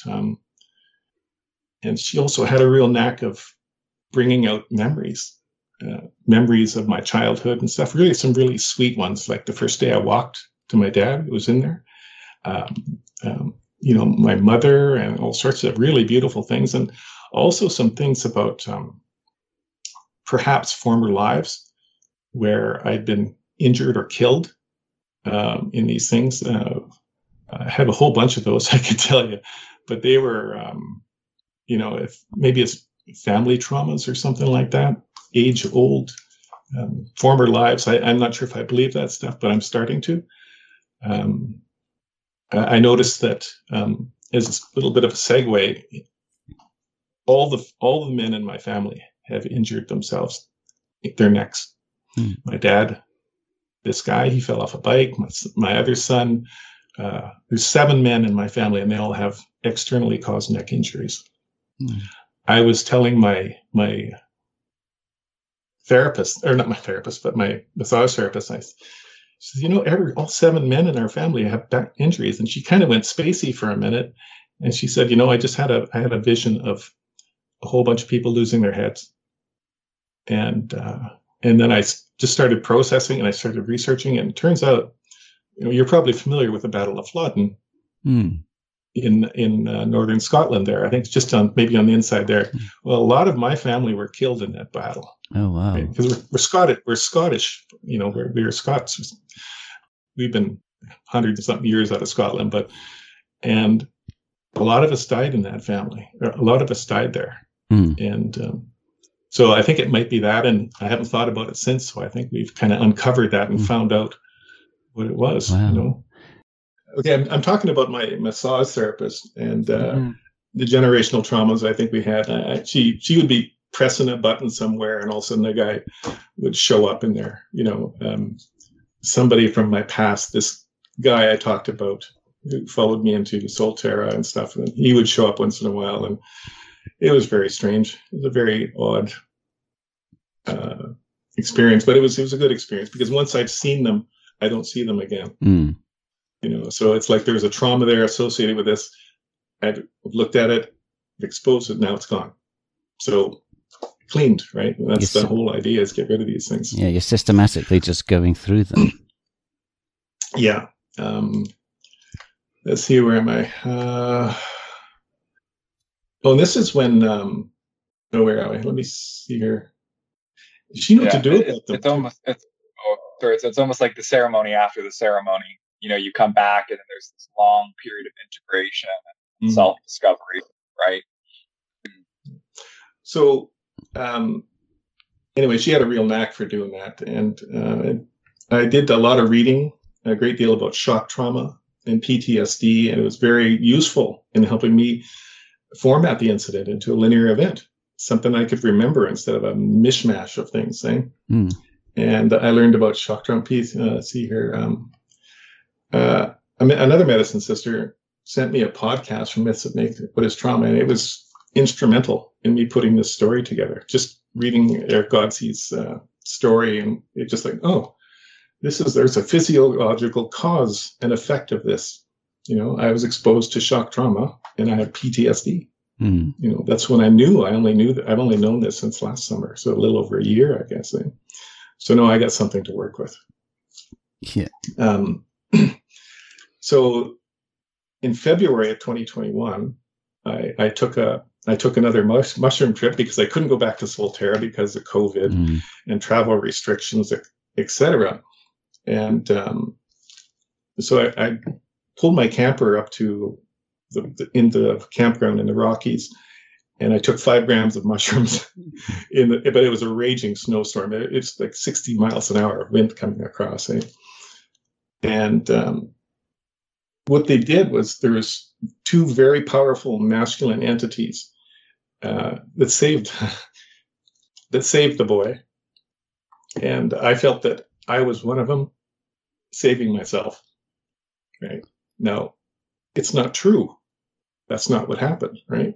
It's like she wrote a new ending for me, or rewrote something, right? And it changed me really, really well. And it wasn't really for me. I mean, I know the story. It was for the 11-year-old boy that's, you know, at the bottom of the mud hole drowning, right? And what I didn't know is I don't hear his screams anymore, which is nice, because I've been hearing that for a long time, right? Hearing him screaming into the bubbles. You know what that sounds like when you talk into the bubbles. That's what I heard for many months, right? So I was really grateful that was gone. So if you want to fool that kid, you go ahead, right? So something had released in me, you know, that he was safe. In March of that year, 2021, I was just sitting on my couch, and I had one of those releases again. I was just feeling really well, and the light in the room changed. It changed from kind of a bluish white, which you'd normally see on a bright sunny day, to kind of yellowy. And I could feel my body go like this, and it just shook. It was like a car coming to a stop. You know, the engine kind of runs on a bit, and it was, oh, this is what it's like not to be in this state of fear and pain all the time. It was a really wonderful feeling. And I thought, that's where I want to be. This is what I want, you know, just to be out of that constricted, you know, disassociated state that I've been in for so long I can't even recall. Well, I know how long. It was a moment of bliss. It was. Let's see. And then July of last year, I attended a 3-day ayahuasca ceremony, and I had some pretty strange visions there too. Do you want to hear one of them, or? Yeah, no, please. I mean, this is is this the kind of continuation where the kind of healing kind of starts? Although it sounds like some of the healing's already kind of started anyway. But yes, I think that's true. I was, well, you know, and I was, of course, when I take this ayahuasca, I'm pouring sweat. I'm in pain all the time, and I let's see here. One of them was was staring out into the blackness, and this big tube came towards me, right in front of me, and it was a fractal. It was a circular fractal, and it had these amazing designs in it. I'm sure you've seen these. It was so complicated. It was beautiful. It's like a passion flower, I would say. And I was looking at this, and it's right in front of me, and then it split like this and laid on like a road, but it was still a fractal. And there's these creatures coming towards me on it, and I'm kind of back like this, and they were spiders. They were spiders that were constructed of like neon tubes, and they just ran right into my face. It just ran like this and jumped into my face, and then the vision was over, just like that. I don't know what it was. It was kind of scary, but and then later on, another vision was a stone tablet popped up in front of me, and it was divided in squares, and in each square there was some sort of Icaro going on. There was the Scottish lion in there, but you know that it was there, and a bunch of them. They're all moving, and they're coming in out of the stone, and there was one there that was a face and profile. But it was a face like you would see in Central America. They have big noses, and you know their features, you know, like you see in Incas, and it was like that. But he only had one eye, and it was a tube. And he came right up close to me, and he was looking at me like this with this tube for an eye. He's looking at me like that, and then he just kind of went away. So I don't know what he was doing there, but he was keeping an eye on me, but for something. And so I had 3 visions there. One was not so much, but the other 2 were pretty profound. So, did they ever present? So, did those things ever present a meaning to you in that, or was it just a weird thing that was just a strange? It's just a strange thing to see, and that was it. No, it felt like they were doing something, and it felt like a doctor look. You know those old glasses that the doctors had in the mirror and the shine. It kind of reminded me of that. He was looking at me, and he's trying to assess me or something. I can't put a finger on it. I'd be guessing. No, it's. I mean, again, I'm always, because I'm such a lot. No, I actually haven't had any visions. I haven't done I've had 4 ceremonies, and I haven't had any significant visions. And my ceremonies were very much a case of, one was, feeling quite a lot of sickness and stuff, but I never purged. But my whole journey has been about anxiety and effectively, I guess, surrender, and always holding myself back and wanting to kind of step back but think you can like stick your foot out and dip your toe in and expect to get the full experience. So I've had to kind of, a lot of my integration has all been about, fear and anxiety and all that kind of stuff. And yeah, I'm such a head person trying to figure everything out logically. And I've spent so long contemplating it all, whilst having some experiences of coming back into my body, and much more recently really trying to tune into that's the key, rather than trying to figure everything out logically, which is in a way strange that I'm doing this project that's all about talking and analysing and thinking about things and saying, what does that actually mean? But from some of my other guests and stuff, some of them have said, it doesn't, in a way, it's almost like not about trying to associate a meaning with it, because I guess a lot of this is beyond meaning from a logical sense. And it's like actually this is the thing, the trust of trusting in the process without having to understand it all. Because I feel like I've got to understand it all. And a lot of the things about this podcast is generally about what can we understand? And whilst there's some things that we can understand and we can share, a lot of it, I guess, is also us coming to terms with the fact that we don't need to understand at all. Which is why I guess it's interesting knowing about your visions and stuff and saying, okay, does that actually present itself with a meaning? But then again, does it matter? Sometimes you can say, does it matter what the meaning is? Maybe something will be happening that you don't need to know about. Oh, no, that's good. Appreciate that. One thing about those 3 days is I burned and shook and perspired really heavily for 3 days straight. I literally, 5 pounds shook off, and I never ate anything hardly. I call her Shamanka because she's Finnish and it's a name for a shaman. Mm-hmm. That's right. So she thought it was pain leaving as anger. And I'd had a big blow up too at one of the, but there, real angry blow up about nothing. Mm. And she thought it was pain leaving as anger. Yeah. And, she's usually right. Mm. So, anyway, so that was that one. So now we're in 2022. Right, okay. February 2022, I went back to Solterra for 7 ceremonies, 3 1 week, 4 the next. But I didn't really even make it through the first vomitivo. Oh, really? Yeah, well, I said, here's what I wrote. I was given a startling revelation during the first vomitivo before I'd even taken the medicine. Mm. The vomitivo, as expected, I can't vomit. I just can't. I could be full up to here with my fingers splashing around in the liquid and I still won't throw up. Holding that much fluid is really uncomfortable for a couple hours before your kidneys do the job on it, right? Mm. So I was drinking the lemongrass tea and I had a waking vision of myself lying at the bottom of this gravel pit. Oh. Yeah, I was waking, like Ian's waking. I've never had waking ones like this fella. But what I was doing there, I was drinking the lemongrass tea and had a waking vision of myself lying down. What I was trying to do was save myself further humiliation unsuccessfully, trying not to vomit in front of my friends as they laughed at me. Hmm. That's where the PTSD started, because I held it in.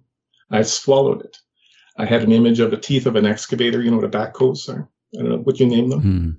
A backhoe into my thoughts. And the coach asked me what I said. And I said humiliation before I even thought about it. She was a really good coach, but I cannot throw up. I've probably only thrown up in my life a couple of dozen times. And I have to be really sick to do so. So anyway, that was before the ceremony started. And the first Sorry. So you drank all the lemongrass, but nothing came, and you just had to stop, and it wasn't possible. You just had to say, sorry, it's not going to come. No. Oh. And that's when I had the vision, and she asked me about it, and so I told her. Right? She was on point. She really had how do you feel? And I said, humiliated. Right? So that kind of made me think. These key words started popping in, right? So I was really rattled, to tell you the truth. The first 3 ceremonies, the first week was basically a write-off. I took increasing doses. I can't remember what they were. They had different size glasses then, small, medium, large, right? So I drank one of each of those, the first 3, like increasing doses every time. I don't remember what the number was, but it was quite a bit. So nothing really happened. I saw a couple of gargoyles in there that I didn't want to talk to. They looked kind of angry, so I opened my eyes and I can get rid of them. But let's see, right at the back, at the end of this whole thing, a banner. Well, actually, some lettering appeared behind it. Was in red lettering, and it looked like some sort of writing I couldn't understand, maybe hieroglyphics or something of that sort. But a banner started going across, and like a marquee, and it was full of Roman numeral capital consonants. There was no vowels, there was no numbers and everything. And I'm looking at this, and I can't really read it, but I knew what it said, which is odd. And what it said, because I was really freaked out. This was when all that trouble in Canada was going on too. Remember with the truckers' strike and all that stuff and all that. I was pretty upset about that. So that didn't help either. But the banner said, "We cannot communicate with you if you are not calm." Right. And I was wired. Right. So they were telling me, we can't talk to you unless you calm down. Right. So that was the first week of 2022. So this was the extent of your visions and stuff in that first week. Yes. Yeah. Yes. Apparently I had lots of visions, apparently. So it would be the 4th ceremony, the first one of this following week. So ceremony 4, my intention was how do I be calm? Teach me how to be calm. But shortly after taking the medicine, I began to be very fearful for this 11-year-old boy. I didn't want him to be drowned again. I didn't want him to go through that again. Right. So I began flailing like a fish on the ground, on my mat. My arms were tucked like this, and I was flopping around and like this, like I was flopping around like a fish, honestly. And I had a lot of pain in my spine again. After the maestro purge, after the maestro sang to me, I had to purge, and I got up fine. I made it out to the walkway, and down I went, collapsed on the walkway. And so one of the facilitators and one of the burly Costa Rican security guards picked me up and brought me to the toilet and plunked me down, and I purged. And I had a puke bucket between my knees and sitting on the toilet and just letting it rip, and I still didn't throw up.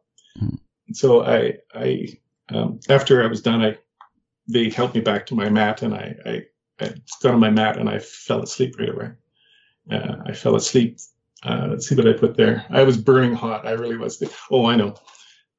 While I was sitting on the toilet, he said I was so hot that he was worried, because he's taking water out of the sink and putting it on my back and my head because I was so hot, and it would just flash almost to nothing.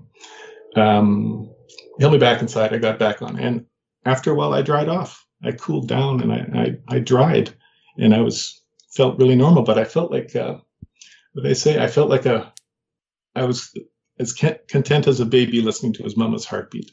It was just a wonderful moment of bliss. I felt really good. The next day, the same facilitator who was helping me there, he said that he had witnessed another guy in his experiences shake like a flail like I did. He said he had caught his arm caught in a piece of machinery and it pulled into a piece of machinery and remained stuck there for several hours. And he said he reminded me of a guy that happened to, right? So kind of the shaking and floundering, he said that's trauma. That's what trauma does. That's how it comes out. This is where I remembered everything. I remembered the whole thing instead of the 3 or 4 minutes of the incident. I figured it out, and the story had come together. I remembered it all now. My boy, who I call him, found his way out by following excavator teeth marks on the bottom of the pit. That's how he found his way out. Totally unconscious. Darkness had come already.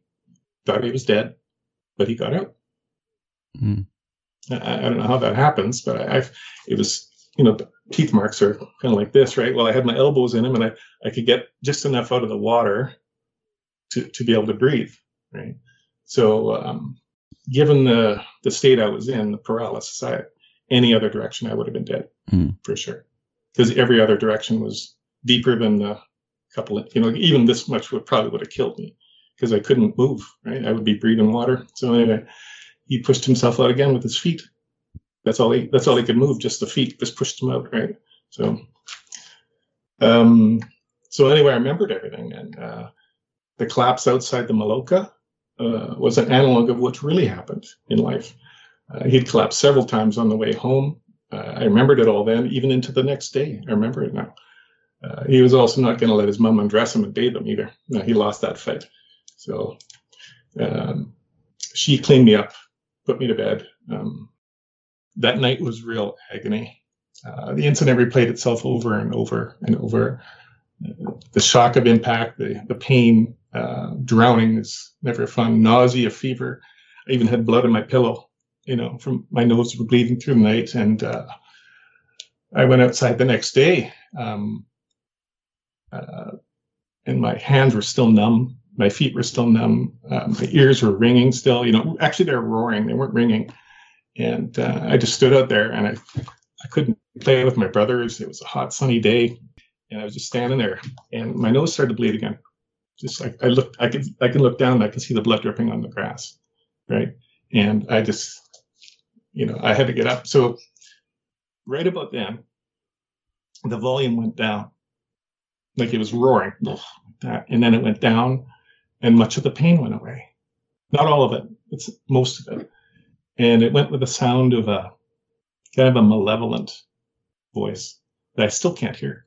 That I still don't know what it was saying, but it was nasty, and it was like taunting me, But it went away. I went back to bed that day. It was probably noon or so.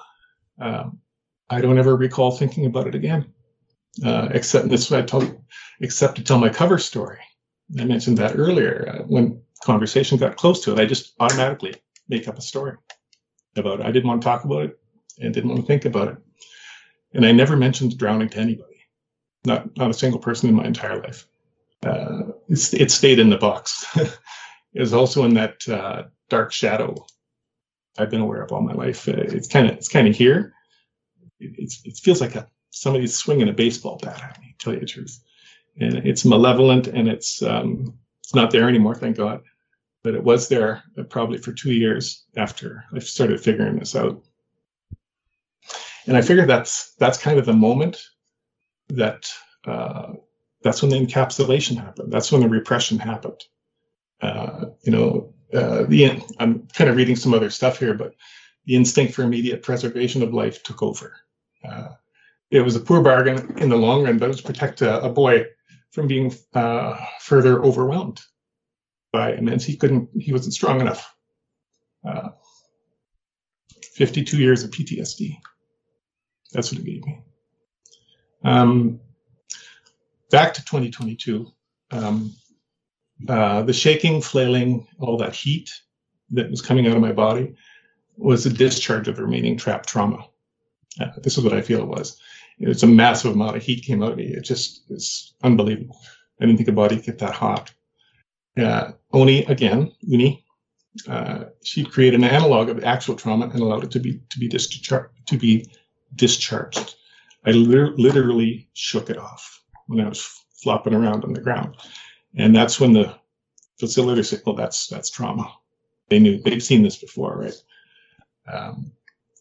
So basically, 52 years ago, an 11-year-old had blocked the physiological release of traumatic energy and held it in because he's humiliated. That's how PTSD is caused. That's precisely how that happens, right? The holding in, blocking of that release, and that's what happened to me. I took a little excerpt out of that trauma thing again, Godsi's. It says this. It says, during life-threatening danger of traumatic events, the body will release a powerful mixture of chemicals and hormones to perform whatever action is required to preserve life. Mothers have been known to lift vehicles off baby carriages with that energy. Fight, flight, or freeze, if the freeze response is chosen and not, or if our flight or fight response blocked, this powerful instinctual response to a life-threatening stimulus stays activated for weeks, months, years, even decades. And that's how I got this. If you want to ask, this would be a good time to ask a question if you have one. Ian's got something. Yeah. Do you mind if I interject? Please. Yeah. Because it's just like the story, right? So like you go to the ayahuasca, you have this repressed, you have this experience of opening up to what could be with it. And then this sort of subsequent integration process, education, understanding this link between the psyche and the body and developing that relationship. And then those final ceremonies, truly the full experience, to see the whole story, to truly discharge it. And then I don't think you got to the point yet, though. It's like you've kind of gone through the experience of what happened to you and how you understood, but you never got to the celebration. Right? I'm sorry, I didn't. I'm getting to that. It's near the end here.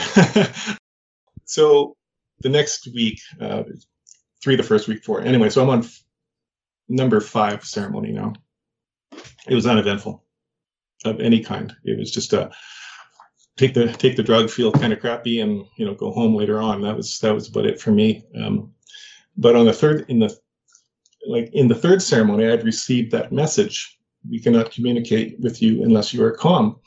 So going into the next one was teach me how to be calm. Okay? And so ceremony 6 comes along, and it was pretty much a blast off. There was an elliptical shaped arch. You ever been to a Catholic church? Sometimes they're shaped like this. I grew up in a Catholic church, and there was a woman sitting in the bottom of it. She was in her, clothing like this. You could see her body in some sort of shawl, but she had the face of a fox, and everything was shades of gray. There was this large bush above her, and so I thought, well, I might as well dive into that. So I dove into this, and the other side was colors, reds, greens, blues, absolutely astonishing colors. I was in this golden field of light, and these images were coming at you. I call it the energy stream, for lack of a better word. Many shapes. They would morph into one, then they morph into another and another. There was organic, geometric, fractal, mechanical patterns, just extraordinary complexity. I can't even describe them. As I moved through this stream, I was moving. There was orchids they're bright yellow to my left. This is where it gets weird. And they were giving birth to squids. That's what I expected, actually. Yeah. So they were giving birth to squid. They weren't really squid. They were kind of like cartoonized squid, right?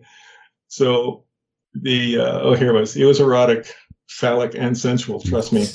And the orchids blushed red as they ejected these squid. So I was watching this in utter amazement, and then a large squid came up from the bottom, from deep, and sat right in front of me. And its eye was sitting right here. And it was doing the same thing again. It was looking at me like this, and looking above me. And it was just like that stone tube, exactly the same way, unblinking.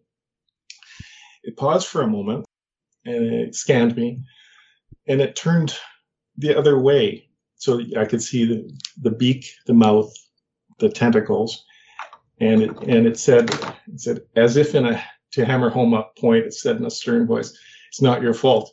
You didn't do this to yourself." And it swam away. So I broke down because I carried a burden of shame and guilt for people that I love, people I've harmed, and my own loss of self too. I needed to be forgiven, and I received grace from a squid. I had been given something I didn't ask for, I didn't deserve, and I could never earn.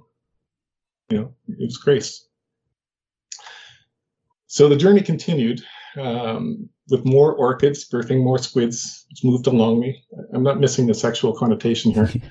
I was in a school of squid, and they said to me, "Calm must be cultivated. Lower your voice when speaking and get a plant." And I said, "What the fuck? What do you mean a plant?" And it said, "A squid just told me to get a plant," right? So I went from crying my eyes out to hilariously laughing, right? And just like this. It was really, really funny. It was hilarious. So anyway, go ahead, Ian. Well, it's so funny because if you we never had a garden ever growing up now. And if you come to our house in Canada, there's this beautiful garden starting to grow in the backyard.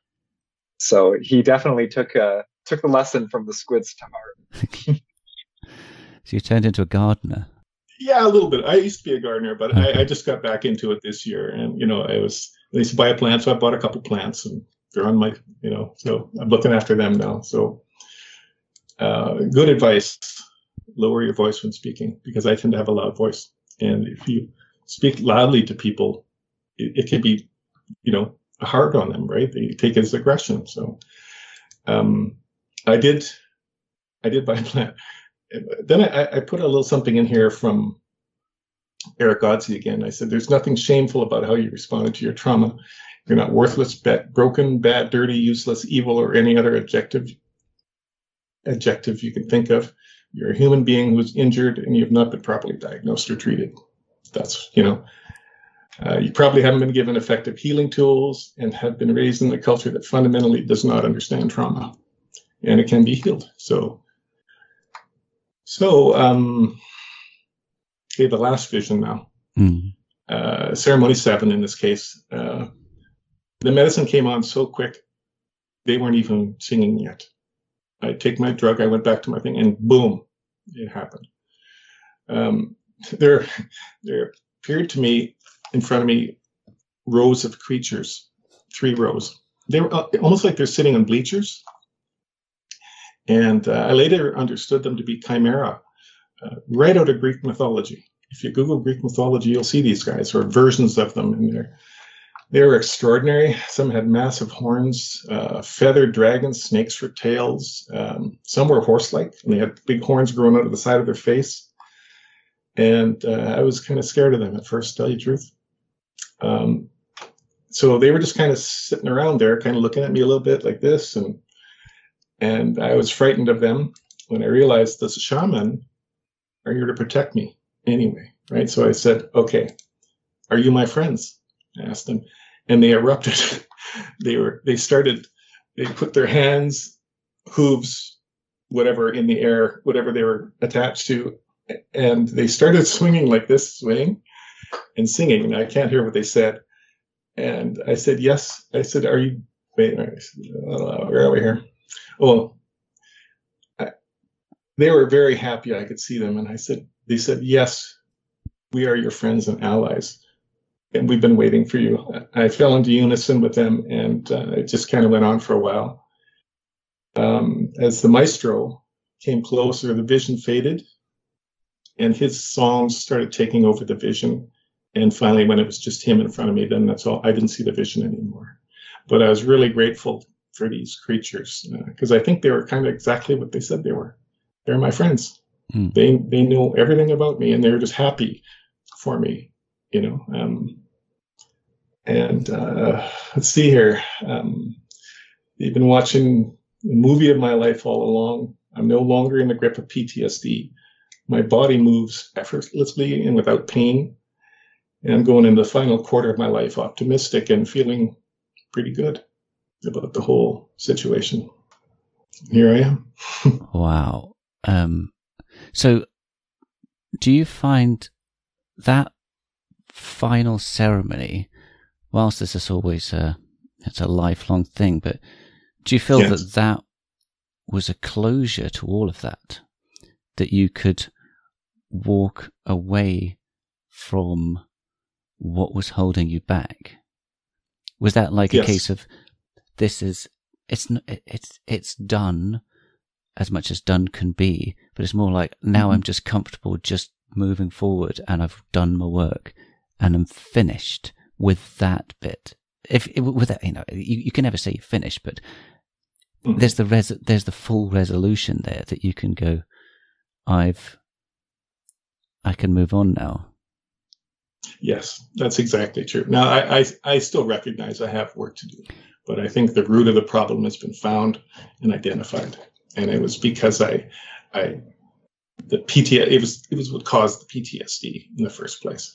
It's the holding back of that energy that it's supposed to be dissipated, and it wasn't.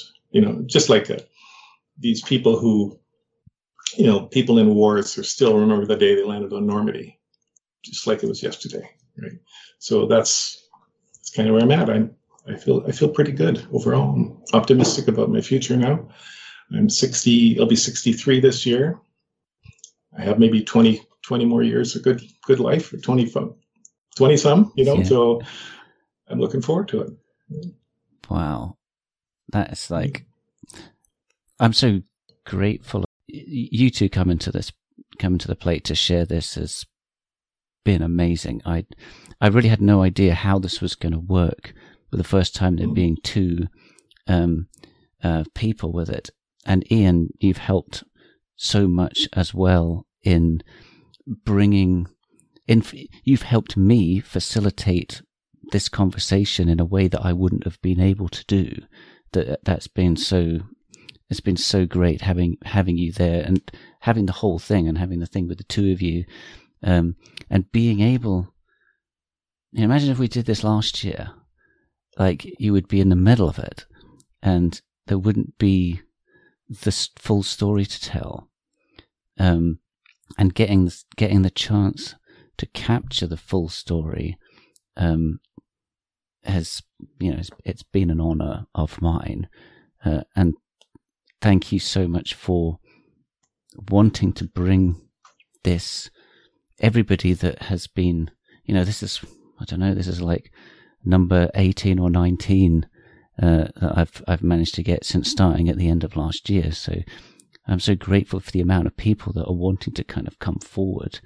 And everybody's story is so unique, whilst there are the interesting,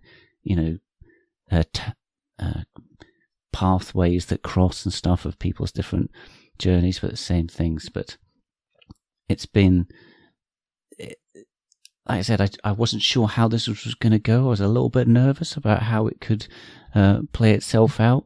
But I just think it's been so great.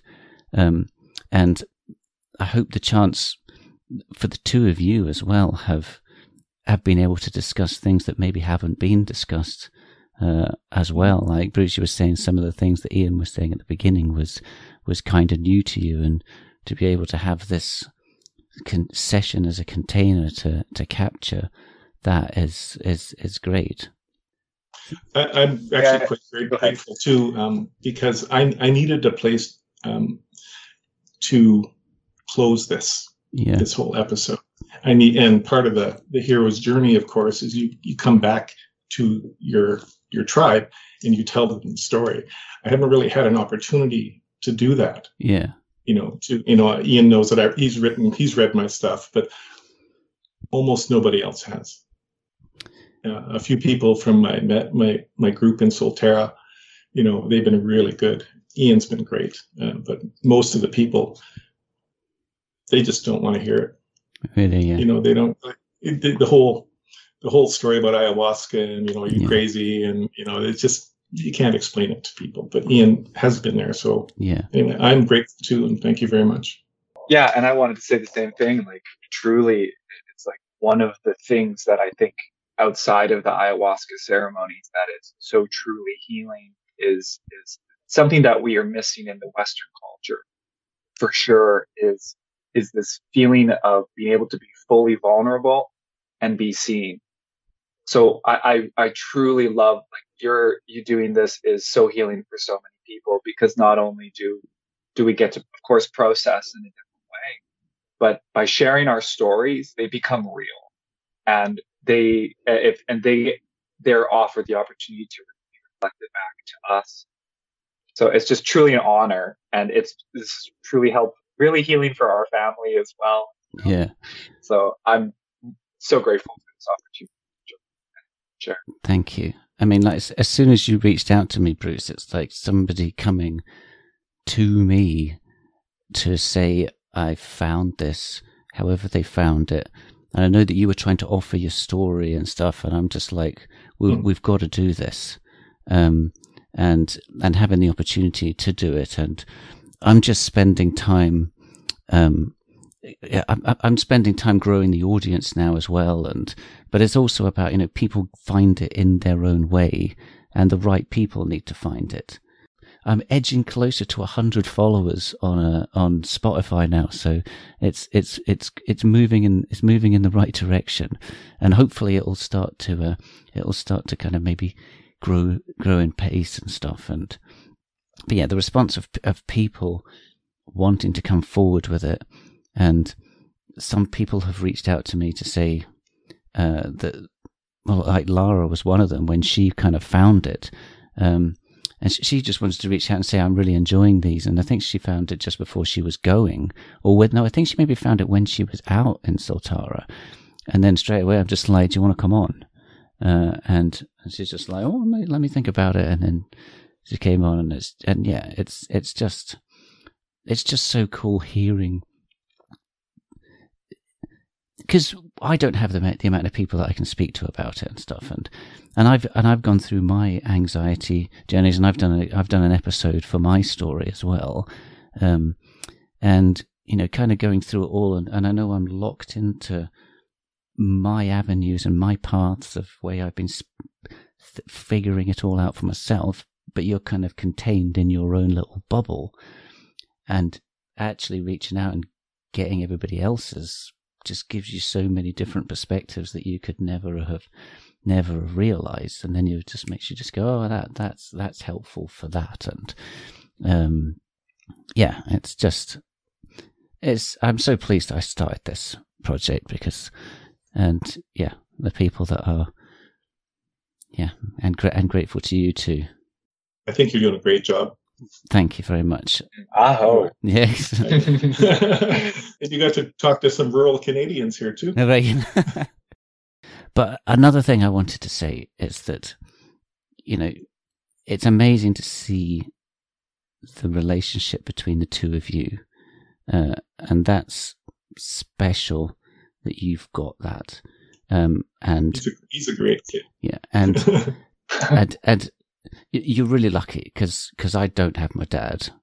I came up when he was dying of cancer, and that's what. And again, I never had any relationship with him, because he was angry and repressed, and he couldn't express anything. And I managed to be with him for 4 months. I came up here. He effectively asked me to come up, to basically, without asking as such. He asked me. He was on his own at the time, and I was kind of in a transition. I was kind of lost where I was going to be, and then he basically asked me to come up to be with him, and I knew why he was asking me. And we had 4 months together where, in a way, it was like the best 4 months I've ever had with him. We never really spoke about anything, and sometimes I think it would have been better if we could, but at the time it didn't matter. We were just there, and we had to do what we had to do. but I never got the opportunity. I can't have that with him. And you two having that ability is really, really wonderful. And seeing you two connecting and having that is really special. And I don't need to urge you to continue it because you are. But I'm just saying it's really wonderful to see that. Thank you. Yeah. Thank you so much. And last thing to say though is we didn't even get to finish the whole story. Truly. I still have 12 ceremonies to get you through, but that's for another time, my friend. Do you want to have a separate session that we can kind of go further into? We could definitely do that. I really felt like what I wanted to bring to this story was this, like, the father-son dynamic. I felt like that'd be so healing for people to see that, like, that you can do this sort of work. You can get the wisdom of this medicine. Mm-hmm. And it works on you, but not just you. Yeah. It will come back and it can change things for everyone. Truly. Yeah. Because Bruce reached out to me, and initially I was just like, we're going to have a conversation. I was trying to entice him to have the conversation with me. And I didn't want to read a story which he'd sent me, but I'm glad I read the first paragraph, which mentioned you and the influence on him. And what my vision for this episode was how your initial experience brought it to Bruce, without saying, "Oh, the rest of your experience isn't interesting." No, I'm not trying to say that at all. But from the context of this episode, bringing you in to have that father-son dynamic, I believe that we've definitely nailed it with that. So, it's amazing. So I'm really looking forward to releasing this because it's such a. Each one is new, and this is a really special one with a real different dynamic to it. Being able to capture that, so glad we could help. Thank you so much. Thank what you. An honor. Very much. have a great rest of the day. So, and I'll speak to you soon. Okay. Okay. Thank you very See much. You. Bye. Bye. Thanks for making it through to the end. I really hope you enjoyed the content and managed to get something out of it. Remember, if you liked it, I'd love it if you clicked follow to be notified of future episodes. And also, it would be gratefully appreciated if you would share it with anyone you think might be interested. Hope to see you again